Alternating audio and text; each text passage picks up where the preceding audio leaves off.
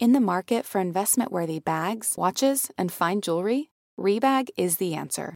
Rebag is a luxury resale platform where each piece is carefully inspected by experts to ensure quality and authenticity. Use Rebag to buy and sell finds from the world's top brands, including Louis Vuitton, Chanel, and Cartier. Head to Rebag.com and get up to 15% off your first purchase as a member with code REBAGNEW. Shop today at Rebag.com. That's REBAG.com. And use promo code REBAGNEW for up to 15% off your first purchase as a member. Betches Media presents. A lot of them aren't even pretending to be in charge. Slow the testing down. Remove him from office. No justice, no peace. Cast a vote that will make you proud. The Betches Sup Podcast. Will you shut up, man? Listen. Hello and welcome to the Betches Sup Podcast. I'm Amanda Duberman. I'm Elise Morales. And I'm Millie Tamarez. And the Betches Sup Podcast is your daily rundown of all the craziest shit going on in the news, brought to you by your three funniest friends. Which is us. Which is us today. Yes. Add me on Facebook. Yeah.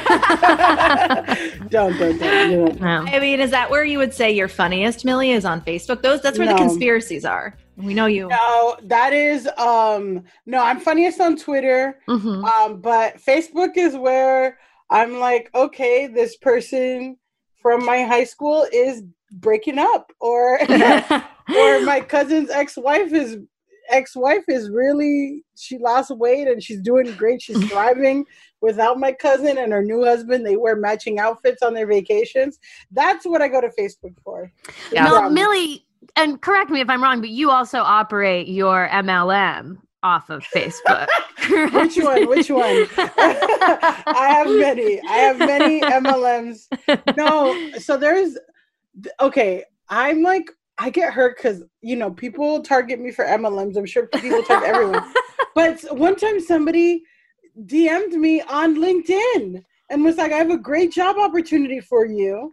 And then it was an MLM. Oh my God. You cannot do that on LinkedIn. That is wrong. You're not even safe on LinkedIn. I think somebody's going to start. I bet people will start doing that to Miss Emily Murphy.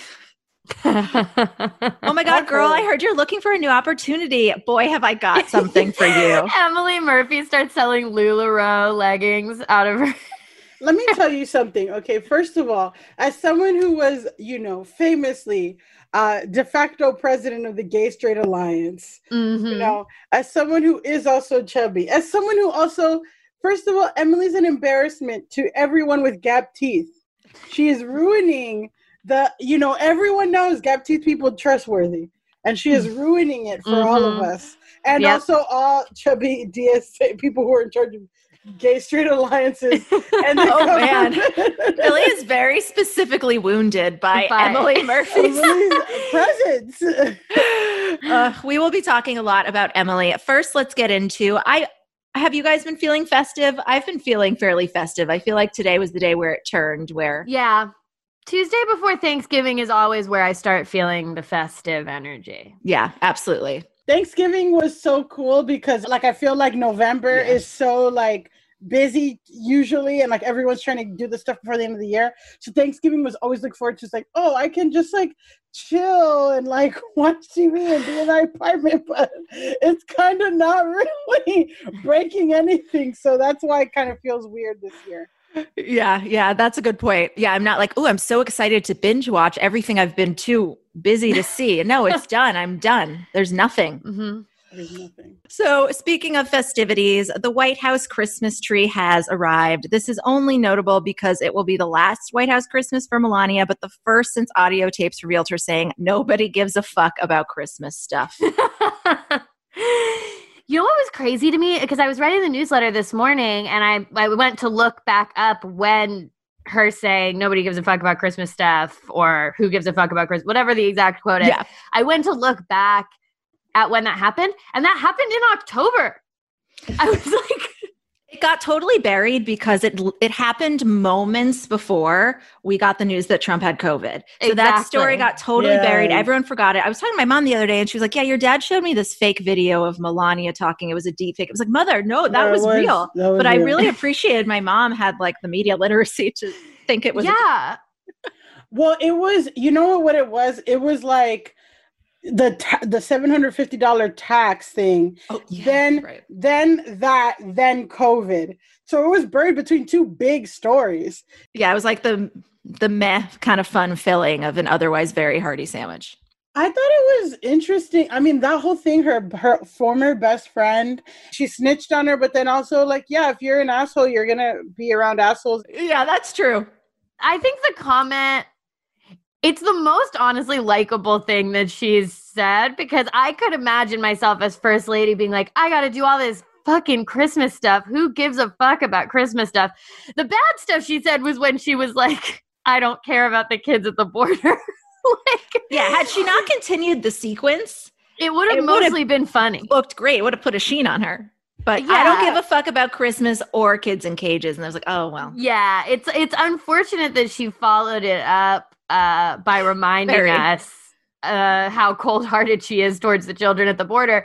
Because otherwise it would have, I would have honestly been like, I mean, I get what Melania's saying. It's probably really annoying to have to do all this Christmas shit if you don't really care about Christmas. The thing about the border is like she wasn't even like cold-hearted. It's like she sincerely feels like this is the best way to handle it. She's like, we can't do anything. I mean, they're trying to do everything legally and they're living better than they would, blah, blah, blah. Like, even that is more sick than like, yeah, she wasn't even saying she didn't care. She was like, no, I don't see what the problem is. They're fine. Yeah, very well taken care of. Give me a break about That's true. Was like, that was pretty cold. Like, everyone says that I'm complicit. Give me a break. And I'm like, oh my God, girl, you should have just left it at fuck Christmas. Well, she thought she was talking to her homegirl, but then her homegirl was taping her because they threw her under the bus with all that, like, with the inauguration. Like with the inauguration, which was crazy. So yeah, I'm gonna start don't do that, Elise. I'll start screenshotting all the shady text that you Okay, well, we've started recording our conversations now. So that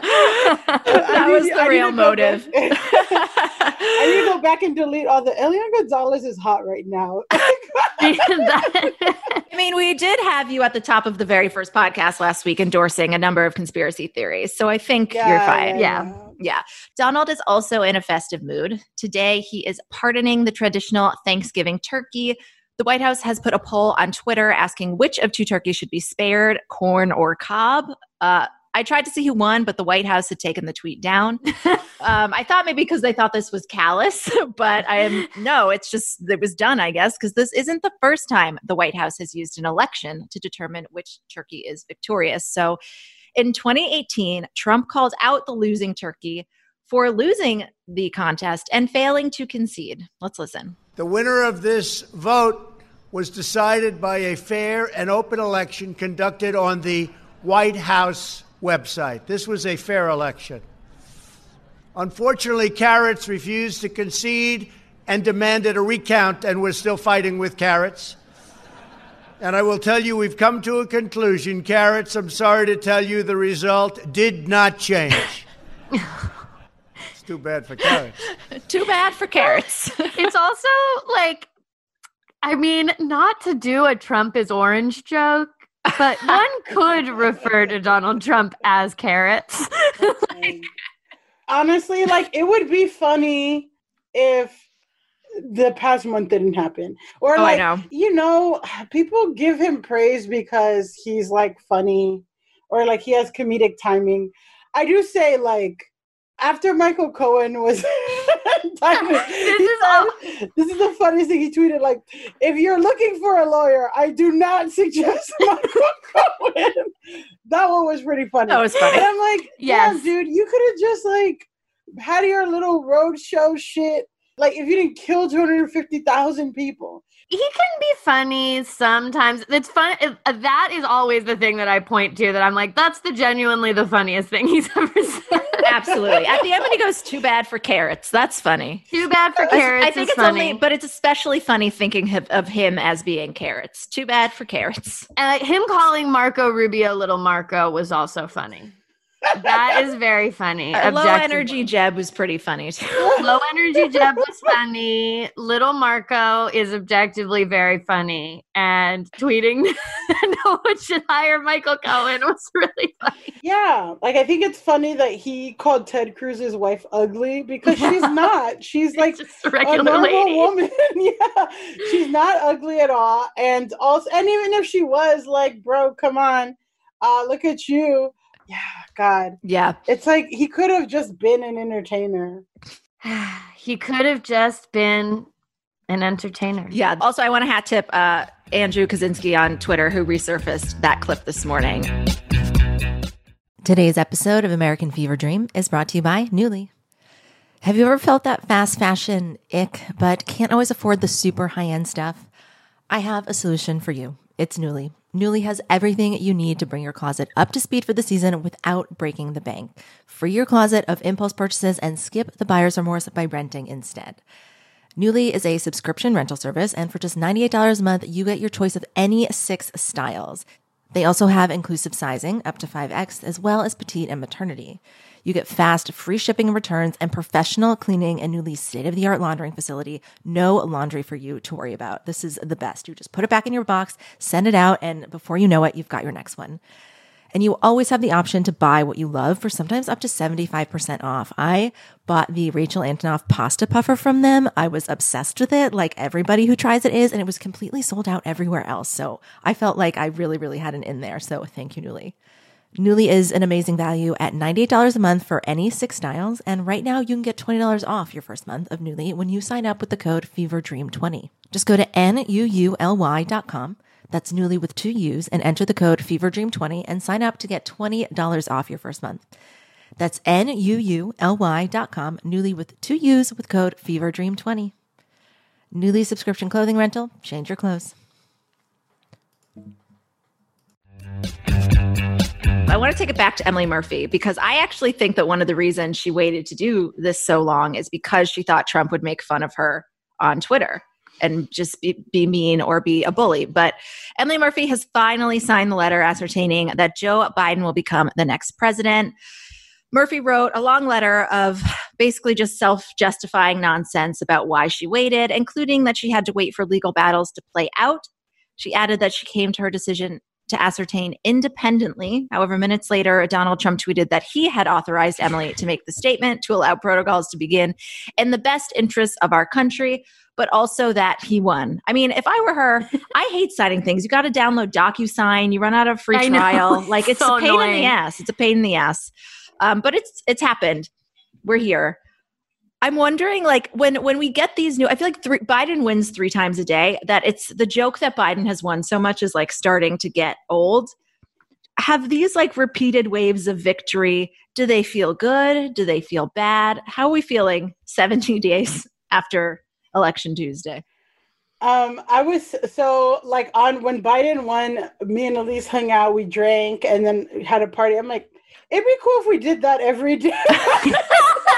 Every time. We need it. It was the best day. Yeah, it was the best day. So if we celebrated like that every time, you know, whatever, like Georgia, whatever, you know what I mean? And like that would be fun. But at this point, it's just really showing that, you know, Facebook really damaged a lot of people. Right. Like the misinformation really damaged. Like all these things are getting resurfaced and this and that, and it's still not enough for 70% of people that voted for Trump believe that it's like not real or what. It's like crazy. What's crazy to me is that Fox News is now not enough for people. Like Fox News has lost viewership, and now people are going to these places that like probably expose the problem with like coastal elites. It's like, I never heard of Rambler or whatever it is. I don't know what these things are. And now they're all over there. Newsmax in their weird echo chambers. Newsmax sounds like a totally normal, legitimate publication that I'm sure people will come across and be like, this isn't Fox News. This is fine. No, it's actually like Fox News is like evil offspring. It's like even worse. Yeah, I feel like watching the results come in of these various lawsuits or like Michigan certifying the results and stuff, I get like heartened by that. Like I was worried going into this phase the transition phase that Trump would have more success than he's having. So watching him have absolutely none, and like basically every Republican one by one being forced to admit that he's conceding, I'm allowing myself to take a little slow satisfaction in that every day when I pick up my morning paper and see yet another lawsuit has been lost. Yeah, it just reminds me, like, I looked today and it was like Biden beat Trump by 7 million votes. And if it was any closer in these like battleground states, like Trump could have been more successful, and that was scary. But also, like, it's reaffirming in that, like, I saw me and all my friends and like our community really go to bat. Everyone was talking about voting, everyone. So it's like cool to see like the proof of it, you know, but at the same time, it's like, do we have to do this for every election to like be successful? And then also, like, it's scary that he could have won, you know, if it was just the margin was a little like less obvious. Yeah. Public facing, I know, because I've encountered some like friends or acquaintances who are like, oh, it was really close, right? And outwardly, I try to reframe it for them. And it's like, no, it wasn't. You can't go around saying that. It wasn't close. Like, you know, I just have people that I know were like Obama, Romney, Trump, like maybe didn't vote for Trump, maybe didn't vote, but they're like, Biden doesn't have a mandate. Yes, he does. What are you talking about? He won by 7 million votes. That is abnormal. But then sort of privately or like in the podcast, like you said, Millie, had this been a little closer, we would have been screwed. And now like future despots know that they have all of this runway and all of these options and how far they can try to take it. Like yesterday, Michigan certified its results.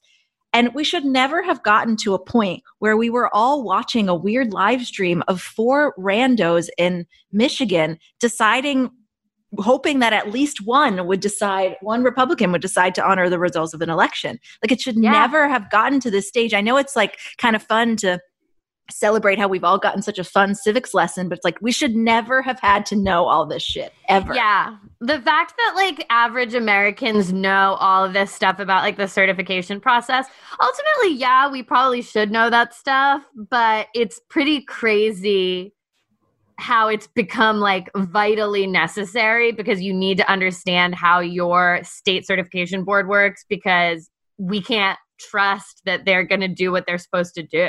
Right. Why were there even all of these steps to begin with when we could just have a popular vote and then you can take the electors out of the equation altogether and not worry about, okay, we got to keep going a month and make sure nothing absolutely insane happens. Exactly. All of this could be avoided if we didn't have this convoluted system that makes no sense where a person can win by 7 million votes, but it can also, in another way, still be close because ultimately the election is fought in these tiny margins in individual states. Yeah. And so, I mean, obviously happy every day that Joe Biden won, feeling more and more confident every day that he will be happily and successfully inaugurated on January 20th. I feel pretty good about that as well. But there's so much in the system that needs to be fixed that got us to this point. And going through this weird process with the transition has just continued to show that, like, the way we're running our elections does not. Does not a democracy make. And as much as this is all of these things that have happened in the past, 3 weeks are like, they're a big warning sign to us as Democrats. They're a playbook for Republicans that want to try this next time. So we're all going to be spending the next couple of years theorizing, like they're going to be thinking how to take advantage of the current system and next time maybe be successful. Well, we have to figure out how to make it safer or just get rid of it completely. So speaking of the transition, Emily Murphy's letter triggers the official transition process by which Biden and his team can access about $6.3 million in federal funding for office space and to hire and those .gov emails. Last night, the first thing Biden tweeted was buildbackbetter.gov. It was really cute. I love that. Got that? I didn't realize. Oh, I didn't get it. Yeah, I didn't get it. I'm like, why is he putting I didn't realize that is part of the getting the transition is that you get that .gov. Yeah. That sweet .gov address. I knew he was hype. I knew they were talking about him getting the POTUS. Twitter handle. Twitter will officially give him the POTUS handle on January 20th. That one's going to feel great. I know. But so when Donald Trump tweets, it's his personal Twitter account, right? He does all his crazy tweets from his personal account. So unfortunately, he will still have that. But I did read a thing that they said that he'll no longer be like his really fucked up tweets will no longer be protected by being newsworthy because he's not the president anymore. Because right now they leave his weird stuff up and just put the this is false disclaimer because he's quote unquote newsworthy. And that's why he needs to stay, but he will no longer be newsworthy. The warnings that they add to Trump on Twitter get more and more desperate and just basically show how you shouldn't show the tweets. It's like, this tweet is completely factually inaccurate and has no business being up. Flag. This tweet is dangerous. Yeah. This is a dangerous tweet. Yeah. I feel like they're not even saying, they're saying this can be disputed, but they're not really saying it would be even better if they had a link to an article or something that disproved, but God forbid social media platform do the right thing. Yeah. It's also kind of at the point where it's the president of the United States and the disclaimer is on every single thing he's saying. It's maybe this isn't newsworthy anymore and maybe we shut this account down. Maybe if you tweet 15 things that were flagged for inaccuracy about a presidential election in a row, you get suspended from Twitter. You can get suspended from Twitter for a lot of other less heinous crimes. I think there should be a 50 strike rule at least. Yeah, you can get suspended from Twitter for saying men are trash. So yeah, well, I don't know. At least I don't agree. I feel consequences for your actions, that's what are we living in? We live in America. We don't do that. I know, you're right. It's very European of me. Yeah, very European. So speaking of people with new .gov emails, Biden did a ton of onboarding yesterday, announced a number of cabinet nominations. We talked about a few in the podcast yesterday. We mentioned Antony Blinken, who I absolutely called Anthony. I'm sorry, it's Antony Blinken. We mentioned him, but since then I learned a little bit more about him. He will be one of the first cabinet officials to be raising toddlers while in office, and he has a band called Abe Lincoln. Oh my God. Boring old guy that's all I want. I love Abe Lincoln. It's perfect. But spelled his name. Yeah, this morning they had 57 fans on Spotify. Oh. Yeah. That's precious. Can you imagine? A cover band or what kind of music? It's not a cover band, but it's a band that plays at weddings, but they don't play covers. I think they do originals in addition to some covers, which is weird because you never hire a wedding band to do originals unless they're U2. Okay, well, I'm hiring Abe Lincoln. Yeah, I'm like, we both are hiring Abe Lincoln for our weddings now. So. Yeah, can Antony Blinken go on Cameo in the transition period? I would love that. Let's get into some of the historic ones. Some of the first. Biden also announced his Secretary of Homeland Security, Alejandro Mayorkas, who will be the first Latino and immigrant to run the Department of Homeland Security. He's a Cuban-American immigrant. What? Yes. Yeah, somebody, I think Guy Branum tweeted they hired a Cuban Jew just to show that they still care about the Florida vote. It was very funny. Is interesting. Yeah, interesting. I just want to say, as a Cuban American, it is nice to have a Cuban in government who is not Ted Cruz or Marco Rubio or Alex Acosta, the guy who made a deal with Jeffrey Epstein. No. Yeah. It's actually really nice. I think it's really cool. I mean, he's a Cuban American immigrant, which I think it's cool to have an immigrant leading the DHS, which is in charge of our immigration policy. They're in charge of what goes on at the border.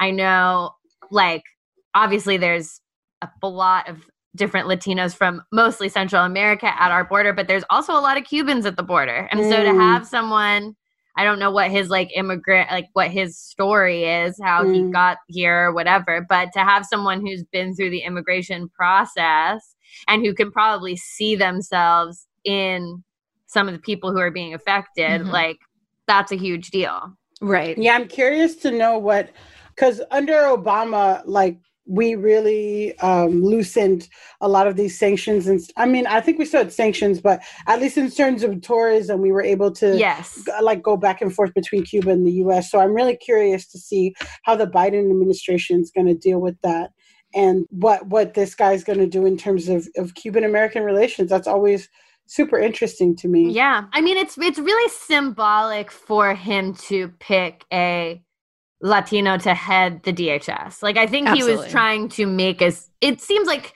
and we're going to talk about a bunch of these picks, but it seems like he's trying to install a lot of firsts and whatever. We love that. But it feels particularly symbolic to pick an immigrant and a Latino to head this specific department. At this specific time, too, yes. I think. I mean, at any time, it would have been appropriate, but... Yeah, I feel like this is like, I feel like he's definitely making statements. I feel like it's so interesting to see the future of the Democratic Party, like how multiracial and and how that's happened really over the, 10 years. Yeah. Like how quickly we've progressed. But I also do see on the flip side, which Marco Rubio was saying, like that I feel like the GOP will start, I don't know. To me, it's like, I feel like a lot more people of color would vote conservative if they weren't so outwardly racist, right. So I'm interested to see what the GOP does in terms of how they're going to embrace a multi-ethnic conservative base, which I feel like they are already doing. And you are starting to see that pop up, everywhere. And I feel like even with their appointing of women and stuff, like it's very interesting to see where the future of the Republican Party goes. And, right now they're cheating, to win. But like, if they embrace that, like, will they need to cheat? I don't know. I mean, I think they will because, their policies are not popular and it's still the same bullshit, but just like a black face instead of, white. But it's just interesting to see. Yeah. We've also already, we're already used to the game being rigged, that we're still ahead of them, even though they have a head start and that they cheat because they've been supporting this man whose main political fortune is tied to racism, which has kept them from endorsing the idea of equality, which has kept them from broadening their coalition.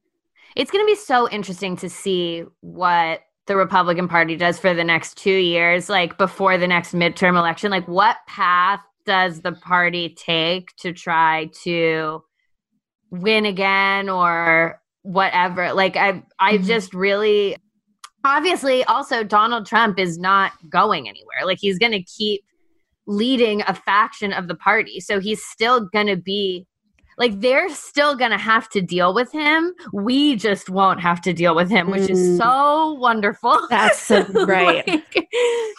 He's going to cause problems for mostly them at this point because he's just going to lead his wing of the party.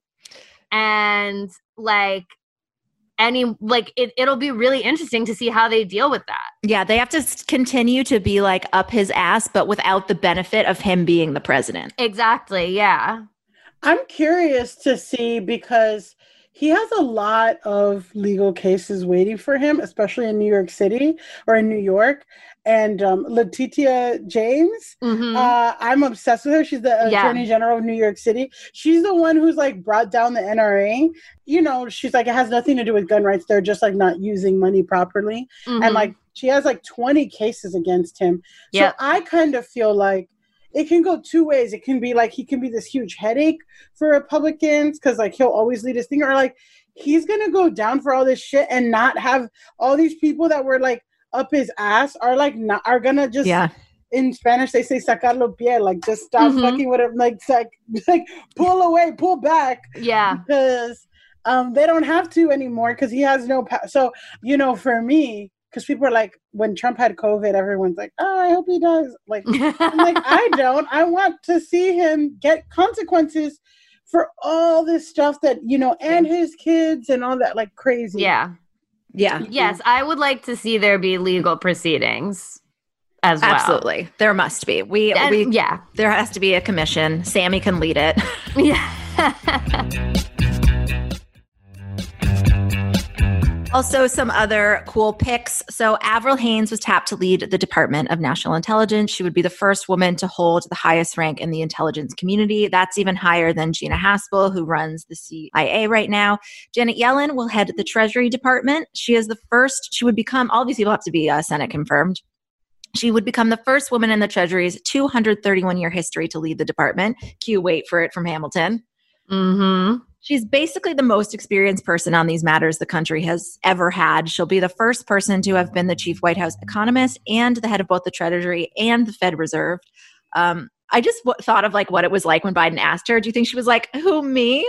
I just can't. I didn't see this coming. I mean, it's when I heard about the pick, obviously it's not like I knew Janet Yellen's name, but it just once again goes to show like it's a historic pick, but it's also like we're in a really serious economic situation and we need someone who knows how this shit works, and we need someone who knows it from the top down and who's kind of been there before. And so it's really hard to imagine a better pick. And also, we don't know, obviously we still don't know what kind of Senate Joe Biden's actually going to be playing with. Hopefully we won't have to worry about anything and we will win both runoffs in Georgia. But if not, who knows what kind of game Mitch McConnell is going to be playing with some of these appointments. But it's pretty hard to mount a campaign against not confirming the first woman and also someone this qualified to the Treasury position. Right, exactly. Especially because some of these picks, they're not like, these aren't progressive heroes necessarily. I mean, Janet Yellen is dope and has an awesome career. I can see her maybe getting an RBG sheen, but maybe not without Trump as an antagonist. One selection Biden hasn't announced yet, but is likely, I can see this one maybe changing because people are reacting strongly to it, is Michelle Flournoy. She would be the first female Secretary of Defense, the Pentagon's top job. So that was the plan. She was like definitely going to be the Secretary of Defense in 2016 when we all thought Hillary would win. When Trump selected Jim Mattis to lead the Defense Department, he actually asked Flournoy to be his deputy. Mattis did, and she declined at the time. So she would be a bit more controversial, basically because these are the people that run wars and want to get in wars. That's their job. And most liberals do not support wars. I don't know how you... I don't know a lot about this topic, so I'm sure there are better picks that people were actually enthusiastic about. She was one of Obama's more hawkish advisors. She was a proponent of measures that would have probably escalated the war in Afghanistan. She serves on the board of Booz Allen Hamilton. I mean, I was reading a piece about this that just asked, frankly, like, is it feminist to drop bombs on other women? And when you start wars, you're dropping bombs in other countries where women live. And that's not feminism. Yeah, I mean, I think like it's this whole thing of, feminism at what cost? Like this whole thing of, okay, yeah, we get women in the room, but if you're not really going to represent or push forward, or you're just going to be, and I feel like that was kind of the generational divide between like a Hillary versus like, I'm here and I'm a woman, but I had to fight and like do what the boys do, and sometimes even do it harder and rougher and like prove myself. Drop even more bombs. Yeah, to show that I'm not like this delicate person, where I feel like more modern, I'd like to think like more like modern women and modern feminists who are like in the business world or whatever, don't feel like they have to live up to this male standard. So yeah, it's just kind of like, okay, cool that you're a woman. If you're like pushing forward the same shit, like it doesn't matter. Yeah, it is. I think to your point, it feels a little like I'm happy to have the first woman to be doing different jobs. I think challenging what women's roles in the military can be is important and necessary, but it's also like part of the reason why it's awesome to get women into positions of power is because they bring in a different mindset. And if you're if you're a woman who's just going to go in power and be like, I do it just like the boys do it, and I'm one of the, like, if you're going to be I'm actually not like other girls, like person in charge. It's like, that's not really what I'm looking for. So, like, is it a feminist victory in a way? But does that mean she's necessarily going to, like, govern as a woman or come into it with a feminist mindset? Probably not. Yeah, like she could be one of those who's like, I don't like girls. There's too much drama. But it's like, yeah, you start wars. That's drama. Yeah. That's starting drama.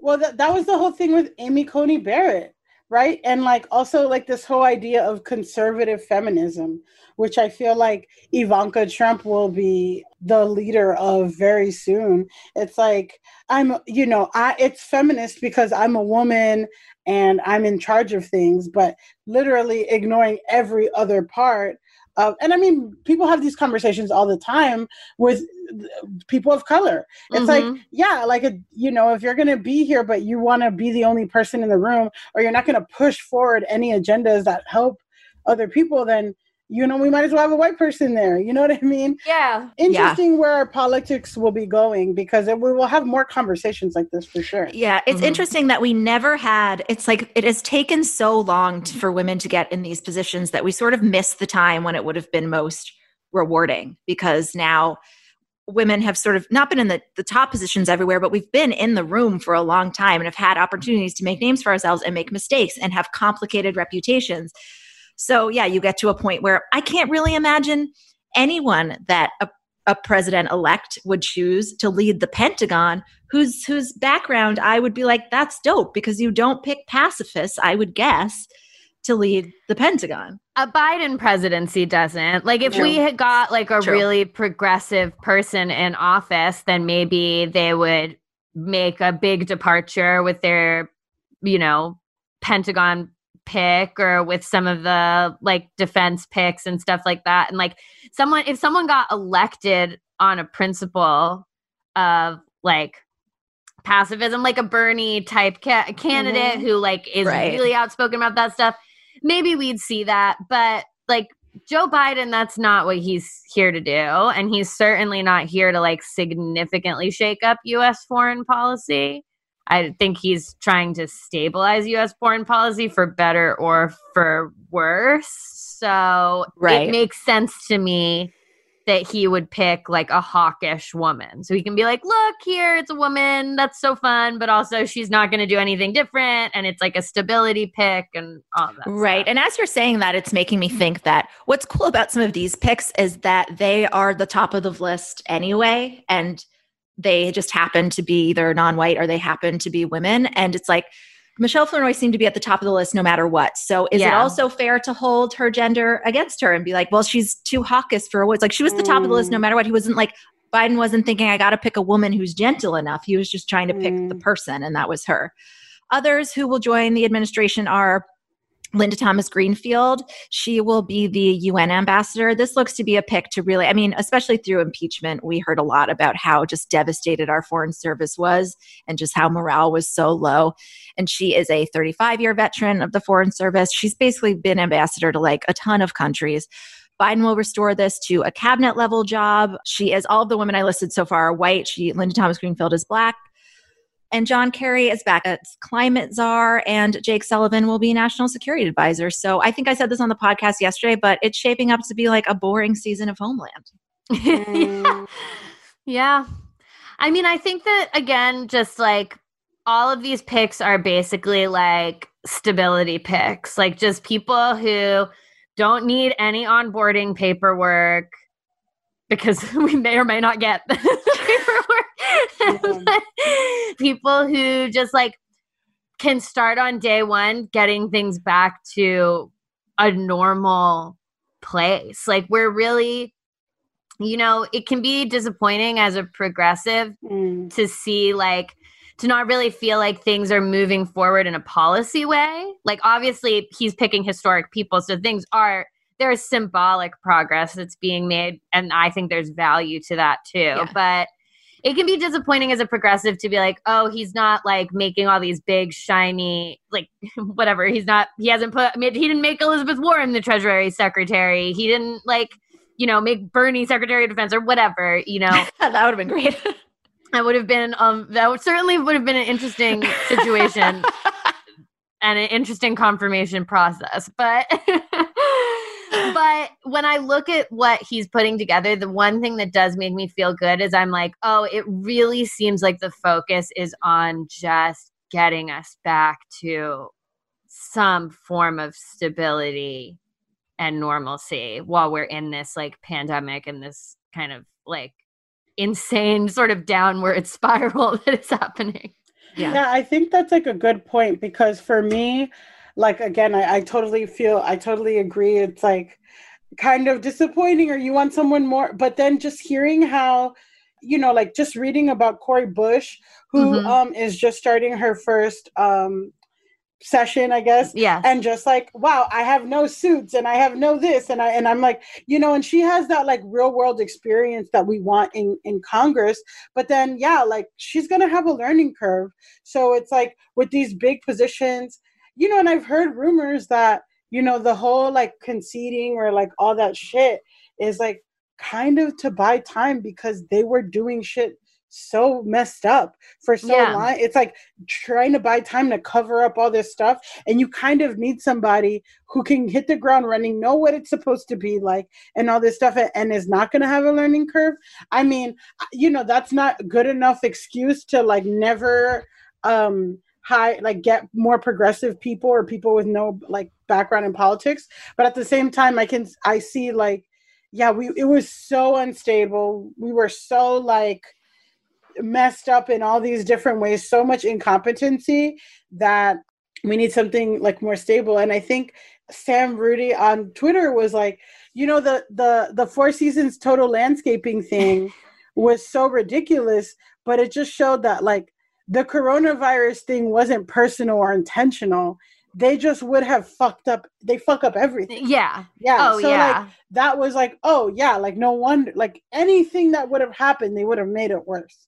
I just keep thinking about like any member of the Biden administration just opening up like their laptop on the first day to look through and be like, okay, so what have these guys been doing? And just being like, oh my God, yeah. What is this? It doesn't make any sense. Like it's going to take career politicians, as unsexy as that sounds, to like get in there and figure out what the hell has been going on in there. Yeah, I imagine these people are like the friend that you have and they come over and you're like, I have all these necklaces that you have to untangle. Yes. And they just do it. And then like 2 hours later, they haven't made a peep. And suddenly they're like, here are your beautiful unraveled necklaces. Let me know what else you need. Yes. And I think that's what we all need right now. Yeah, no, it's totally like they fucked up the house, or they fucked up.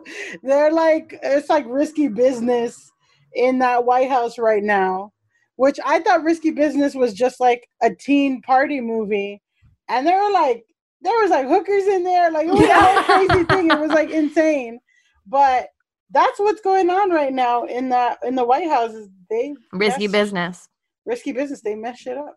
It's quite a sight to behold, and we'll be watching it and breaking it down until the end of democracy. I'm Amanda Duberman. I'm Elise Morales. I'm Millie Tamarez. And this is the Betches Sup Podcast. The Betches Sup Podcast is produced by Sean Kilby and Amanda Duberman. Our podcast managers are Mike Coscarelli and Sean Kilby. Social media by Amanda Duberman. Artwork by Brittany Levine. Be sure to follow us at Betches_Sup on Instagram, Twitter, and TikTok. And send your emails to sup@betches.com.